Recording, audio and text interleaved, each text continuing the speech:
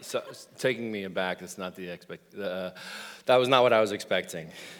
I was thinking more in the category of like tomatoes or like, Hi.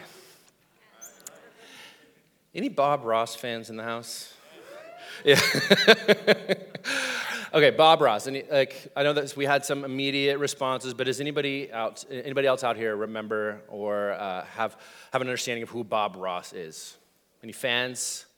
Bob Ross, he was the host of a show called The Joy of Painting that aired on PBS in the 80s and 90s in America, in Canada. If you don't remember him, let's take a look. This is him. Anybody starting to remember him now? You remember this guy? How could you forget that hair? This delightful afro, and his soft-spoken voice. Do you remember what he used to say? He used to paint the happy little trees, the big fluffy clouds. I mean, gosh, this guy is iconic. His ability to just help others paint, right? That was his goal, right? Through the joy of painting. He wanted to help others understand the joy of painting, and he did that on his show by unpacking what it took to make a piece of art, such as this beautiful mountain, lake, tree, cloud. There's a lot going on. There's a waterfall in there as well. Anyway, we're not here to talk about the quality of the art, but there is something to be gained, I believe, from Bob Ross as an individual and the way that he brought every person through the joy of painting. And, I know it's a little bit of a weird example, but Jesus is sort of like Bob Ross. Not just the old paintings that we saw in the 70s where Jesus had like a big beard and flowing hair. No, they didn't just look similar. So what Bob Ross did, which is really interesting to me, is that he took something that to many would be considered really, really challenging, something that might be an idea of an action that you don't think that you could do, which is painting, right? And he simplified it down to its most core elements, right? These happy little trees, the big fluffy clouds, these core elements, so that any of us, right? Anybody who can hold a brush can follow along with Bob Ross. That's his thing. Anybody who can hold a brush and can buy the paint can follow along with Bob Ross. Jesus is a little bit like that. We're going to talk about that a little bit more today. But Jesus, I believe, is telling us today that he is painting a portrait of victory with your life. That's a victory over sin, victory over shame, over anxiety. Jesus is painting that with and through your life. And we're going to talk about that today. Will you pray with me? God, we just thank you for today. Lord, words are cheap. And Lord, I ask that you would just, by your Spirit, just move even now in this place as we just seek to understand a bit more about who you are and about who you've called us to be. God, we just humble ourselves right now. We ask that you would teach us something, each and every one of us. Pray these things in Jesus' name. Amen. Well, if you were curious why there was an interesting reaction when I began the sermon today, my name is Andy Cherry. I am the worship and creative arts pastor here at Bayview Glen, which means that I'm typically not preaching. I think this might be payback for all the times I talk too much during worship. But I'm here today, and what we're going to do is we're going to continue in our journey. I think it's safe to call it an odyssey at this point, through the Gospel of John. If you've been tracking with us, we have spent the last almost 2.5 years, with a couple little awkward detours here and there, going through the Gospel of John, all the way back to January of 2017. And here we are today in chapter 16, verse 25. If you have your Bibles, let's read along. These are the words of Jesus. Though I have been speaking figuratively, a time is coming when I will no longer use this kind of language, but will tell you plainly about my Father. Jesus in this passage,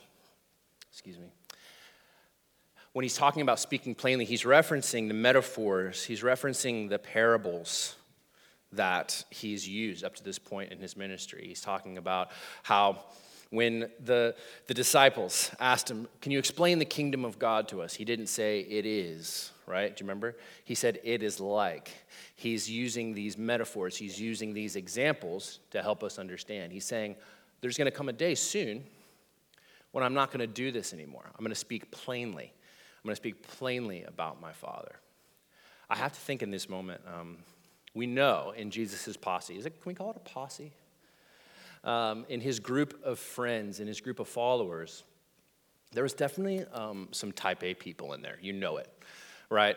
There was some accountants, there's some tax collectors. These people are about numbers and are about facts, and they're not about feelings as much. No shade being thrown at the numbers people in the group today. Lord knows us artistic types desperately need you. But Jesus is saying, I'm not going to talk figuratively anymore. I'm going to talk very, very specifically and very, very plainly about my Father. And I have to imagine these type A people in the group, these people who are just desperate for him to get to the point. Every time he says, it's like, they're wishing that he said, it is. All these people are just like a huge sigh of relief. Finally, enough with the stories, enough with the metaphors, enough with the parables, and he's going to get to the point. When we ask him about the kingdom of God, he's not going to say it is like a mustard seed that is planted in the ground and grows into a beautiful tree, and birds rest on its branches. He's going to tell us actually what the kingdom is like. He's not going to use these metaphors anymore. Thank God, literally.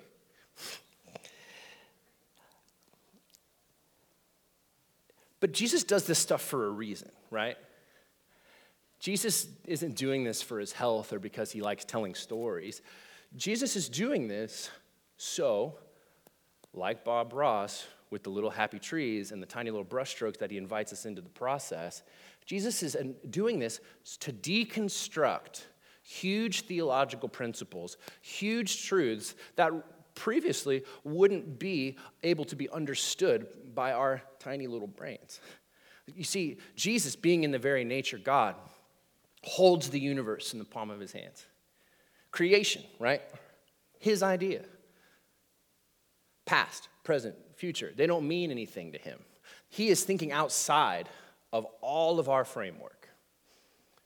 But when he uses these metaphors and when he's using these parables, what he's doing is he's using temporal language to express eternal truths. He's taking these huge ideas that we would definitely not be able to understand if he explained it in a way that made sense to him. And he's talking about it in a way that makes sense to us. And he does this over and over and over through the scriptures, through these stories. And he says, guys, it's all been metaphor, it's all been figurative, but I'm about to tell you plainly about the Father. Is there a picture in the Bible that you feel is Jesus telling plainly about his relationship with the Father? Is there a moment that comes to your mind that's Jesus no longer speaking figuratively, but now he's speaking plainly? Is there a moment? Or maybe there's an action that you can imagine Jesus not speaking figuratively, not acting in a figurative manner, but now plainly. My mind, as some of yours may have been right in this moment, is drawn to the cross. When Jesus took on the cross for our sin, what else? What speaks more plainly about his relationship with the Father than the fact that he was faithful even to death on a cross? What speaks more plainly of how he loves each and every one of us individually than what he did on the cross? Jesus is saying, I'm going to speak in a very, very clear way, just days from now. And you're going to get it, or at least you're going to try to get it. Because the cross is the ultimate portrait of victory. Jesus, by the cross, he overcame sin, he overcame death, he overcame hell, he overcame the grave. And as we're reminded throughout Scripture, because of the work of Jesus on the cross, that very same power now lives in you and lives in me. That victory that Jesus won on the cross that day over 2,000 years ago, he shares that victory with us. He begins to paint that victory in our life because we too can now have victory over sin, over hell, over death, and over the grave. Is that good news for anybody today? I'm sorry. That's good news for me. As we move on in the passage, verse 26, Jesus says this, "In that day you will ask in my name. I'm not saying that I will ask the Father on your behalf." Pastor Lucas did a great job of unpacking that passage last week, and if you want to catch up on any of our past sermons, you can grab that right on the website. All of our past sermons are going to be available. So I don't need to unpack that today. And moving on to verse 27, Jesus says this, "No, the Father himself loves you because you have loved me and have believed that I came from God." Do you know that God loves you today? I mean, do you really know that? That might be the one thing you need to hear today. Yes, God loves the collective you, us. But God loves you specifically. He loves you as an incomplete work of art. Maybe there's some colors on your canvas that you're not so proud of. You don't have to remove those for Jesus to love you. And maybe today, the little piece of victory that you need to gain is fully understanding that God loves you. Not for anything you've done right, and he doesn't love you any less for anything that you've done wrong. Let God, through his love, begin the painting of victory on your life by letting you know and you internalizing the fact that God loves you. That's it. You may feel 1,000 miles away from God today, but you're not. God loves you. So we move on to verse 28 here. And this makes me laugh. I know it's become like really cliche to kind of bag on the disciples for being idiots, because, well, like a lot of times they're idiots. They're literally walking with Jesus, and they just never get it.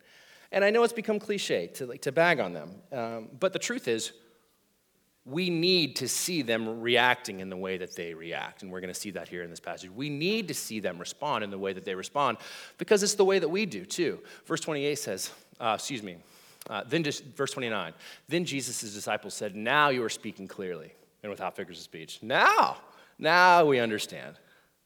Now we can see that you know all things and that you do not even need to have anyone ask you questions. This makes us believe that you came from God.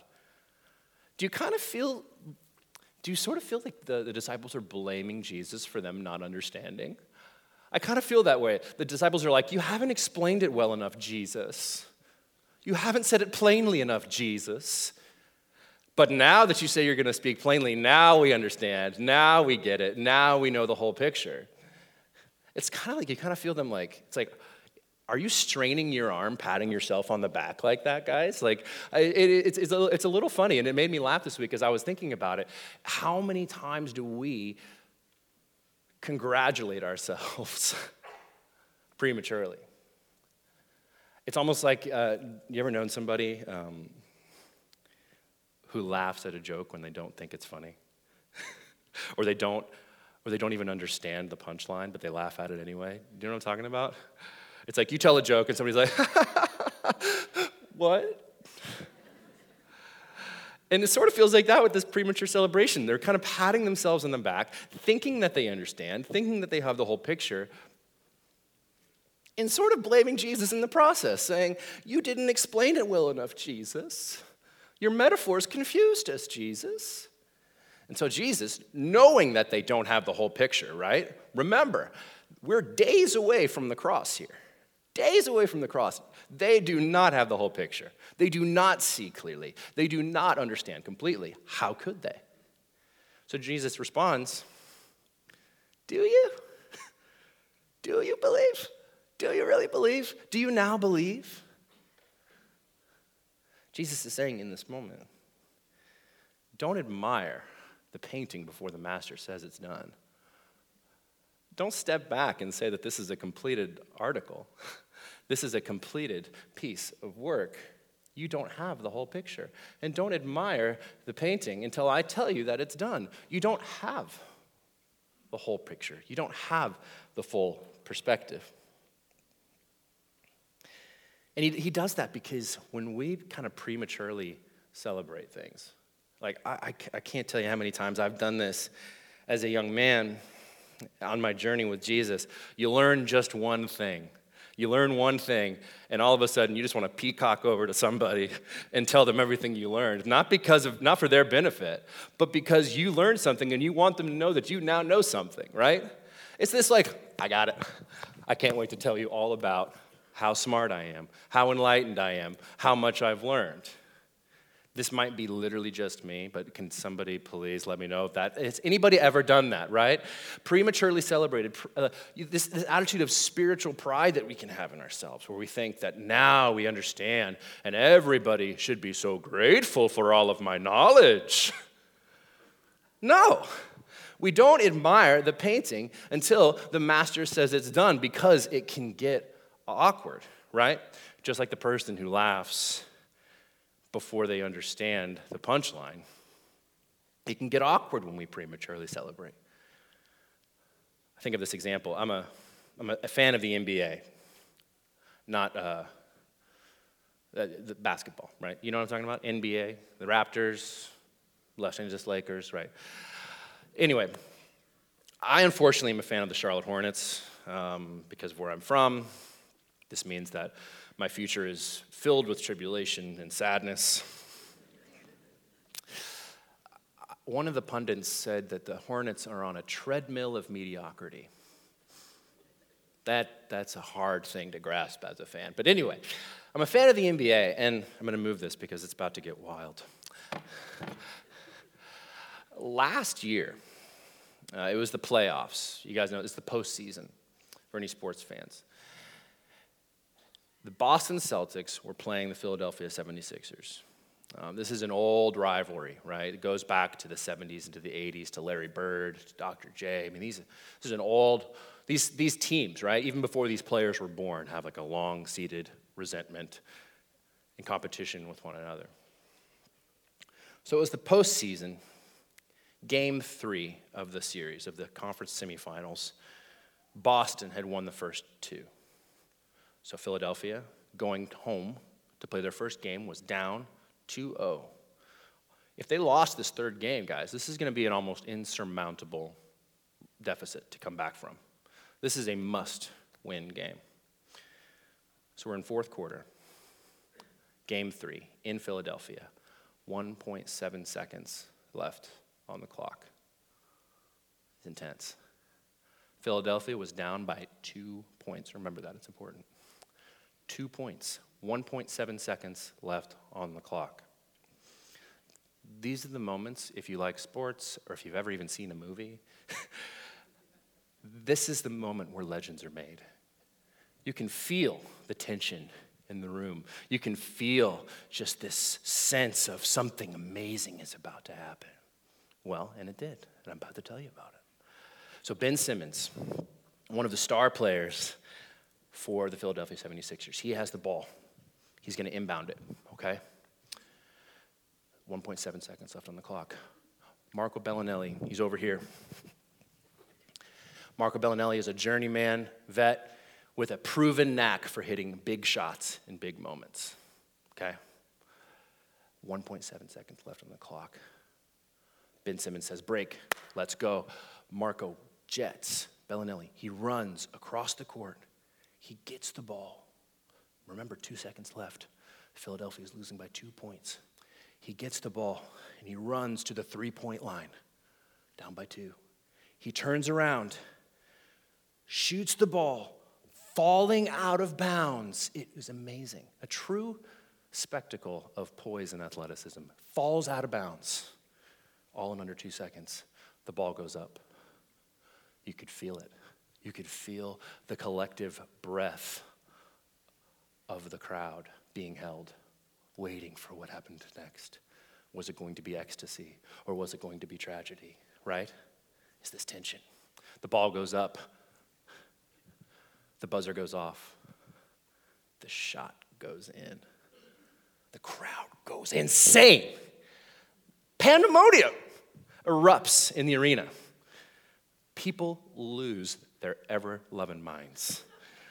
If you've ever been at an event like this, you know it's chaos. People are running around, they're high-fiving each other. Yes, yes, hugging strangers.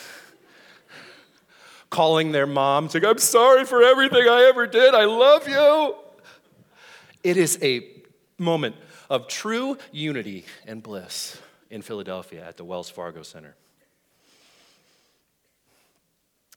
The announcer on TV, he let us know at home that the shot, because Bellinelli's foot was on the line, was not a 3. It was a 2. The game was not won. The game was tied. It's all well and good. It happens all the time. That very, very crucial piece of information was unfortunately not relayed to whoever was in charge of the confetti at the arena. In a truly cringeworthy and embarrassing display, this game had 5 minutes of overtime left to play, and the confetti of a victorious team began to fall on the arena. If you like The Office, for like the awkward moments, this is your sense of humor. Because, oh my gosh, it is the most awkward, cringeworthy thing ever. Watching them, they literally had to wait until every single flake of confetti fell onto the court before they could continue the game. It took them like half an hour to sweep it all up and then finally play the overtime period. It was terrible. It was so awkward. By that time, all of the momentum from Bellinelli's incredible shot, right? He's falling out of bounds. At the buzzer. All of the momentum is lost. Philadelphia loses the game, loses the series. We don't admire the painting before the master says it's done. Jesus is like the announcer in this story.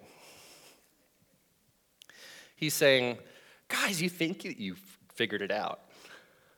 You think that you have arrived at this level of enlightenment that now you have the whole picture. And he's saying, wait, don't celebrate a victory when overtime's still coming.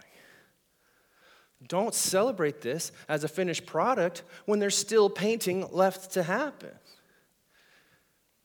Jesus takes a moment and he gently and he very specifically leads his disciples. And he says, guys, you aren't seeing the whole picture. Because the cross is going to come. And after that, he's like, do you believe? Moving on. Because you're going to be scattered. Each and every one of you scattered, and you're going to leave me alone. And then you're going to be alone on your own as well. The theologian and the writer of many commentaries, Ritterbrust, says that the future the disciples were going to face was a permanently embattled existence. Yikes. Jesus is saying, guys, I know what you're about to face. You should probably cool it on the celebration and the confetti. You should probably cool it because, listen, Peter, it's going to get messy for you. John, it's going to get messy for you. We're not talking about a case of the weepies here, guys. We're talking about martyrdom. We're talking about a permanently embattled existence that these disciples were about to face. And so Jesus says, cool it on the celebration. Cool it on the back patting. You don't have the whole picture. Don't admire the painting until the master says it's done. But even in this moment, right? Even if in our life we're celebrating too early and we're peacocking around, I just love using that as a verb, I'm sorry. Jesus says, wait, it's going to get hard, but I'm with you. We're going to get to that later. It's going to get hard, but I've got the tools for you to overcome what's coming next. Jesus meets us all in those moments, whether we're experiencing the worst moments of our life or whether we're high on our own supply of spiritual pride. Jesus meets us gently, intentionally, relationally to say, there's a better victory that's coming. It's going to get hard, but I'm painting a portrait of victory in your life, and you're going to see it soon.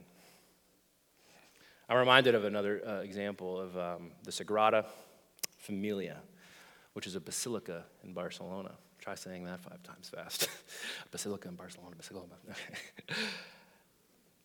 The construction on the Sagrada Familia began in 1882.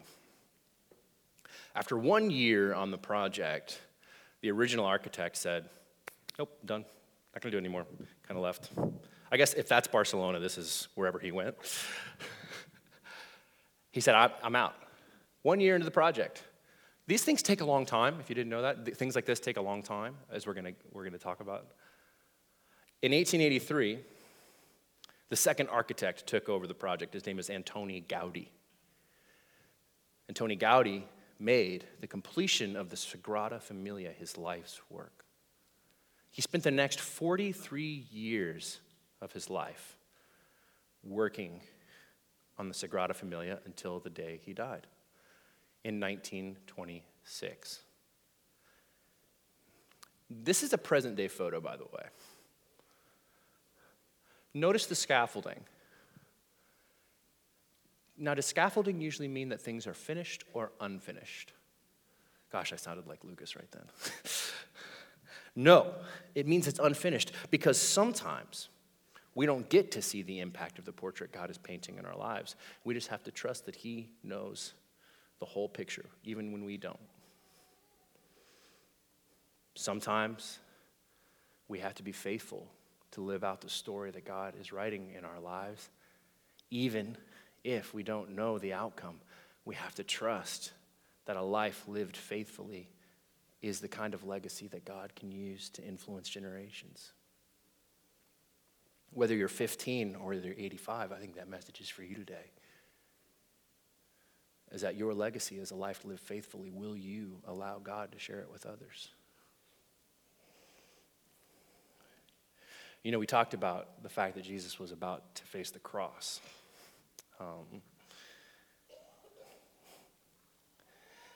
And I think about the cross a lot in light of verse 33.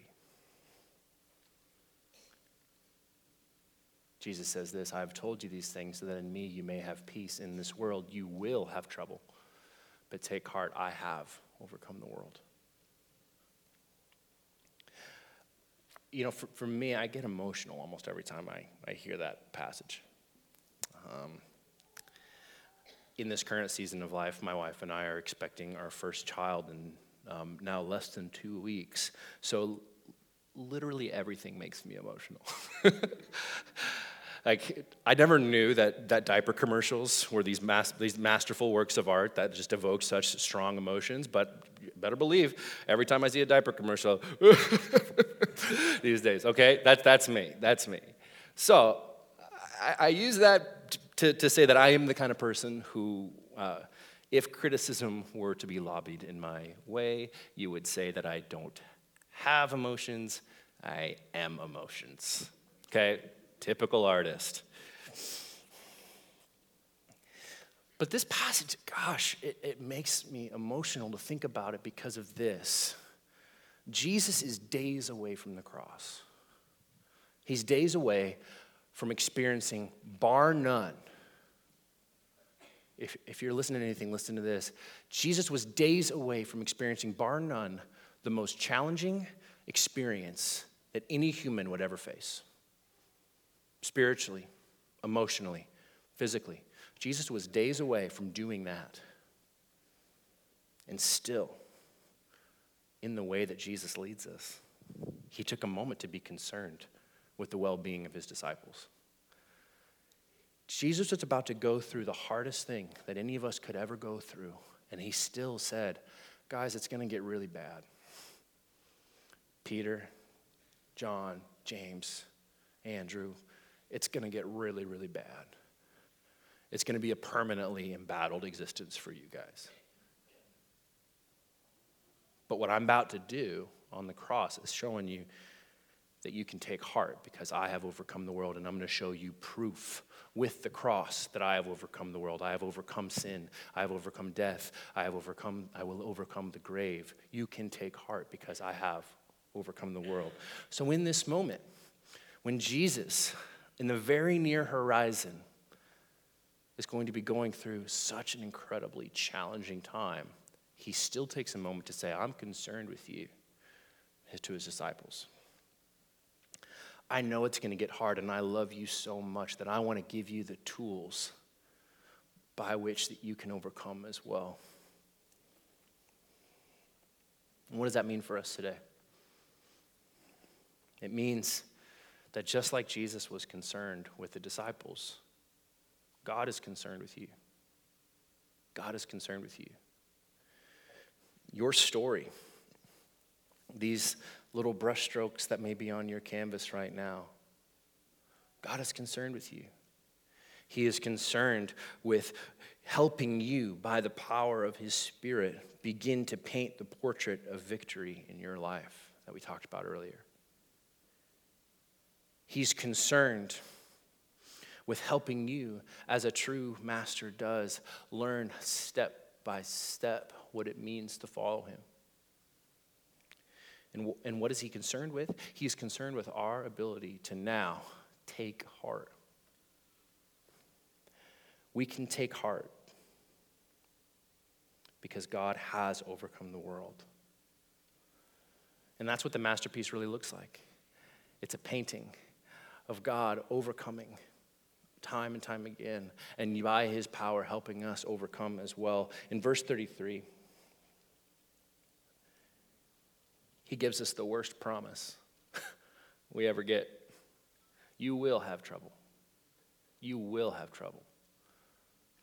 And in this example of the disciples, this permanently embattled existence, this was real trouble, you guys. He's not saying, you're going to wake up on the wrong side of the bed, but take heart because I have overcome the world. You're going to stub your toe, but take heart because I have overcome the world. You're going to step on your kid's Lego. Is that the worst feeling in the world? I think it's up there.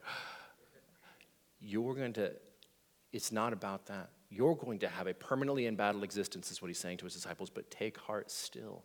I have overcome the world, and I want to give you the tools to do so as well. What does it mean to take heart? It means to have courage. It means to choose not to fear. I was telling Pastor Lucas today that I was nervous to preach this message, and he said, well, just choose not to be nervous. I was like, okay. Done.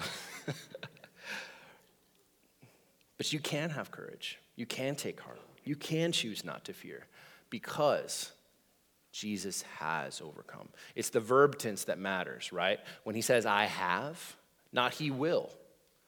The battle that you're going to face this week, the struggle that you're going to encounter tomorrow when you go back to work, or when you go back to school, or when somebody cuts you off on steals, like they do every single day. The trouble that you're going to encounter pales in the comparison to what Jesus did on the cross. So you can take heart. You can take heart because he's overcome those things that you are yet to face. The power by which Jesus overcomes is not yet to come. It has come. The victory has been won, friends. And so the battle that you're going to face tomorrow, that struggle that you're going to encounter, the victory has already been won. It's up to us to acknowledge that the victory has been won and allow Jesus, by his power and by his Spirit empowerment in us, to have victory in our lives. And when Jesus says he's overcome the world,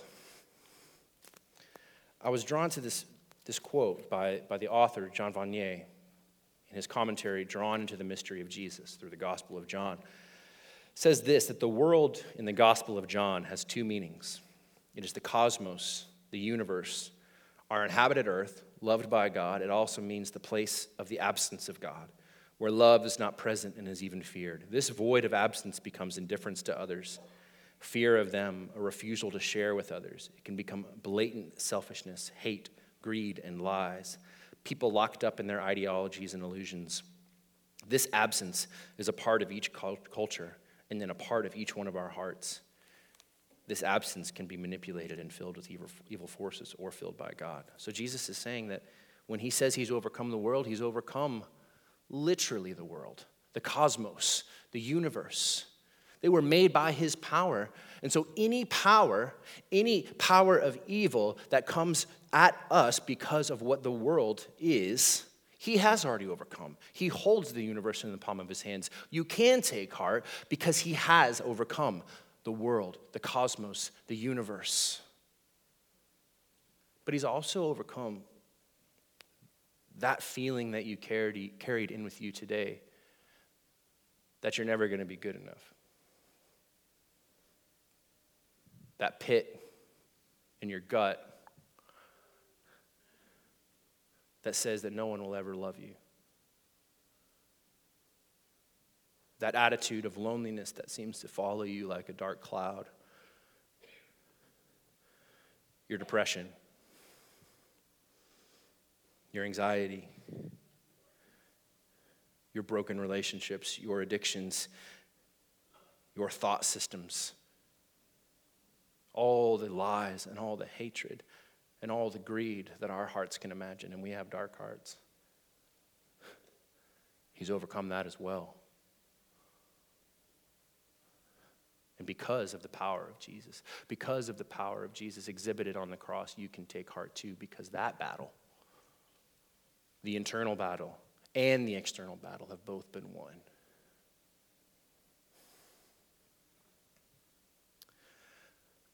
On Friday, I was getting my hair cut. It doesn't just happen, guys. I don't just wake up like this. I was getting my hair cut, and I was talking to the young lady who styles my hair and cuts my hair. And in a very friendly, kind of way in the conversations that we have, she said, "What are you doing this weekend?" She knows what I do. She knows I'm the worship pastor. Typically I'm up here. I'm singing, But I said, this Sunday, I'm actually preaching. She said, "What? You're preaching? Amazing." She's very encouraging. She's like, "You're going to do awesome." I was like, "Thanks. I'm not so sure." And she said, "What are you preaching about?" And I'm like, "Oh, gosh." Well, at this point, I've spent hours and hours reading through the text, reading through commentaries, reading books, preparing for this.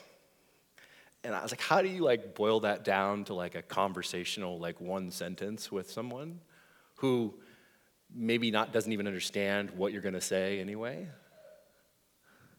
And I said, "Well, I'm sort of talking about Bob Ross." She's like, "Bob Ross? I love Bob Ross." I was like, "What, really?" She's like, "Yes, literally." I know millennials use literally too much. It's true. But she said, literally, this past week, I followed him along and I painted a picture with Bob Ross. And I was like, "You're kidding me. The timing of this is extraordinary." And she was like, and unsolicited by me. I didn't say, "What do you like about Bob Ross?" or anything. I wasn't looking for any sermon illustrations. I'm going to pull a Lucas here.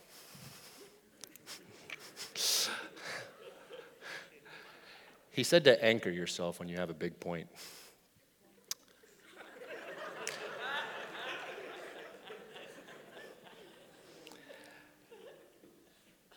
She said, "You know what I appreciate about Bob Ross? Is that even though he was a master of his craft," which he was, right? I'm not saying I'm going to buy a Bob Ross original and put it up in my living room, right? But the dude knew how to paint. He was a great painter. He was a master. And he made a living painting. That's pretty cool. even though he was so accomplished, even though he was a master, he didn't keep secrets on his process. And for any of you guys who know people in the creative industry, athletics, you know that sometimes there's like a sense of anxiety to share your tricks with somebody else because you think that they're going to kind of step on your territory, right? If I share all of my secrets with you, then what do I have? What do I have for myself if I give you everything that I know? But Bob doesn't do that. Bob says, here's how to paint your canvas. Here's what color blue to get. Not eel blue, midnight blue, or whatever it was. Here's a happy little tree. Here's a big fluffy cloud. He invites you deep into the process, and he reveals all of his secrets because he cares way more about you making something beautiful than he does about keeping his own secrets, about keeping his tricks of the trade. He cares way more about the outcome that you are going to have. Because here's the truth, friends, is that a true master, the mark of a true master is generosity in sharing their process. True masters invite you in and say, I know who I am. You learning things is not going to take away from who I was created to be. I'm going to share this with you. And you know that Bob was pretty self-assured with that haircut, right? Like, I mean, he was not a not self-confident guy. You had to be, right? But Bob invites us into the process, and Jesus does the same. He does it through the scripture. He does it through his life. He does it through the narratives that we are told, through the parables, and through other examples in the Bible. Jesus invites us in. He doesn't hold anything back from us. He doesn't say, you're going to overcome, but at 80% of the way that I overcame. He says, by my power and by the power of my spirit, you're going to overcome just as much as I did. And I'm going to tell you how. I'm going to tell you how to take heart. So we ask ourselves the question today, and it's hard. And it should be the response to every message that we have in church. But the response that we had today is to ask ourselves the question that Francis Schaeffer posed, if you know it. How then should we live? So we see this portrait of victory that God is painting through our lives. And you might feel like a blank canvas today. You might feel like your story has just begun, and that's okay. What a more hopeful place to be. And maybe today you want to take that first step of allowing God to paint the brush stroke of he loves you on your life, and that's how you begin. But God didn't paint a portrait of victory, and God is not painting a portrait of victory in our lives so that we can just stick it on the wall in our living room and admire it. So we can stick it up on the wall and say, thanks, Jesus, that was awesome. No. The master is painting a portrait of victory in and through your life so that you can show somebody. The work that God is doing in your life is for you. It's to heal you. It's to sanctify you. But it's also to inspire you to tell about it. The master is painting a portrait of victory with your life. And your responsibility is to show somebody else. Maybe you don't know what your story is. I know sometimes it's hard to think about things like that. But there's these little pictures in the scripture of God's grace that we see. Little vignettes of his kindness and his mercy showed to other people. And we can now take and see ourselves, see similar colors that God is using in our life as well. Where do you see yourself? Where do you see glimpses of your story? Is it in the prodigal son? The young man who squandered his inheritance, lost everything that he had, came back to his father, requesting that he at least even be given an opportunity to live as a servant. And when he found his father, the father didn't say, sure, yeah, you can come back, you can work for me. No. The father said, you are my son. You're going to come back and you're going to still be my son. He wasn't met with condemnation. He wasn't met with judgment. He was welcomed back with an attitude of radical grace and an invitation to be part of a family. Do you see yourself in that story? What about the woman caught in adultery? Do you see yourself in that story? Was your imperfection so on display that everybody could notice? I felt that way before. Was the proof that you are not a perfect person corroborated by lots and lots of evidence? And still in that moment, did Jesus say, if anybody out here wants to throw the first stone, you're coming through me. Throw the first stone if you're without sin. Jesus put his arm in front of the woman, theoretically, metaphorically. Said, no, she's with me. Do you see yourself in that story? What about the woman who was hemorrhaging for 12 years?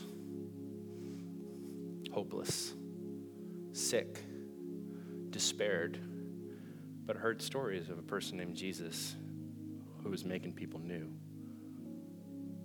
who was healing cripples and making blind people see and lame people walk. Heard stories about him and said, I know this is crazy. I know this is crazy, but I've got to try one thing, and this is my last resort. And so in a crowd of people, she stuck out her hand and she grabbed a hold of the hem of Jesus' garment, and by faith she was healed. Is that you? Do you see yourself in that story? What about Zacchaeus up in the sycamore tree, feeling insignificant in every way possible? Feeling like because of who he was, because of what he had done, because of what he did for a living, that he could not, no way could he approach Jesus. And also because of his stature, he felt insignificant. But Jesus said, you're significant to me. You may not feel the courage to walk towards me today, but I'm going to walk towards you. Do you see yourself in that story? What about Nicodemus, who became a Pharisee and learned everything that there was to know about God and about the scripture? And he thought that through knowledge that he had gained a sense of enlightenment by which he could have life with God. And Jesus said, it's not about what you know, it's about who you become. And you have to be born again. Is that you? The spiritual pride that you have to lay down? Is that you? What about Thomas? That could be you today. You don't know if you believe. You don't know what you believe. You've heard all the stories. You may have seen some evidence of God's work in other people's life. And you're like, I don't know. I can't believe. I can't believe. And Jesus said, here's the scars. Here's the scars in my hand. Stick your hand where the spear punctured me. Maybe that's you today. Maybe you're doubting. Wherever you are on your journey, whether you're a blank canvas, whether the colors that have been painted, sometimes painted for you, are not what you want to share with others, people need to see the portrait that God is painting with your life. People need to see your happy little trees. Because somebody is going to see the same color that God is painting in your life in theirs, and they're going to be encouraged to take a step forward and say, hey, if God can overcome for them, maybe he can overcome for me. Where do you see yourself? The Master is painting a portrait of victory with your life. And he wants you to show somebody. Will you show somebody? Will you show somebody what God is doing in your life? Will you take a step out of faith, a step out of fear and into faith today? And say, God, use my story for your glory. Use this painting that you're making of my life for your glory. Let's pray. God, we thank you for the reminder from Scripture today that you are doing a work in and through our lives, and we ask, God, that you would continue to give us courage to share what it is that you are doing. God, I know that it's scary. I know that nothing makes us more anxious sometimes than sharing our imperfections, sharing our hurts, and sharing our stories. But God, you are calling us to do that today. So God, I ask for my friends in this room that you would give us all the courage, that you would give us all the presence of mind, that you would give us the strength by your Spirit to be bold as we share the testimony that you are telling through our stories. And God, I know there's people in this room today that because they feel like they're a work in progress, that they have nothing to offer. But God, you use us at whatever state we are in. You don't ask for finished products, God. You just ask for open vessels to do your work. So God, I pray that if somebody is on the fence about sharing their story today, that you would encourage them, that you would give them strength by your Spirit. And God, as we're about to sing, that we would recognize that it's through our entire life that you've been faithful. Through our whole life, you've been good. Whether or not we've seen it, whether or not we've decided to believe it, through our whole life, you've been good. And so, God, we just decide that with every breath that we're able, we're going to sing of the goodness of God. And with every breath that we're able, we're going to share the portrait of victory that the Master is painting through our lives.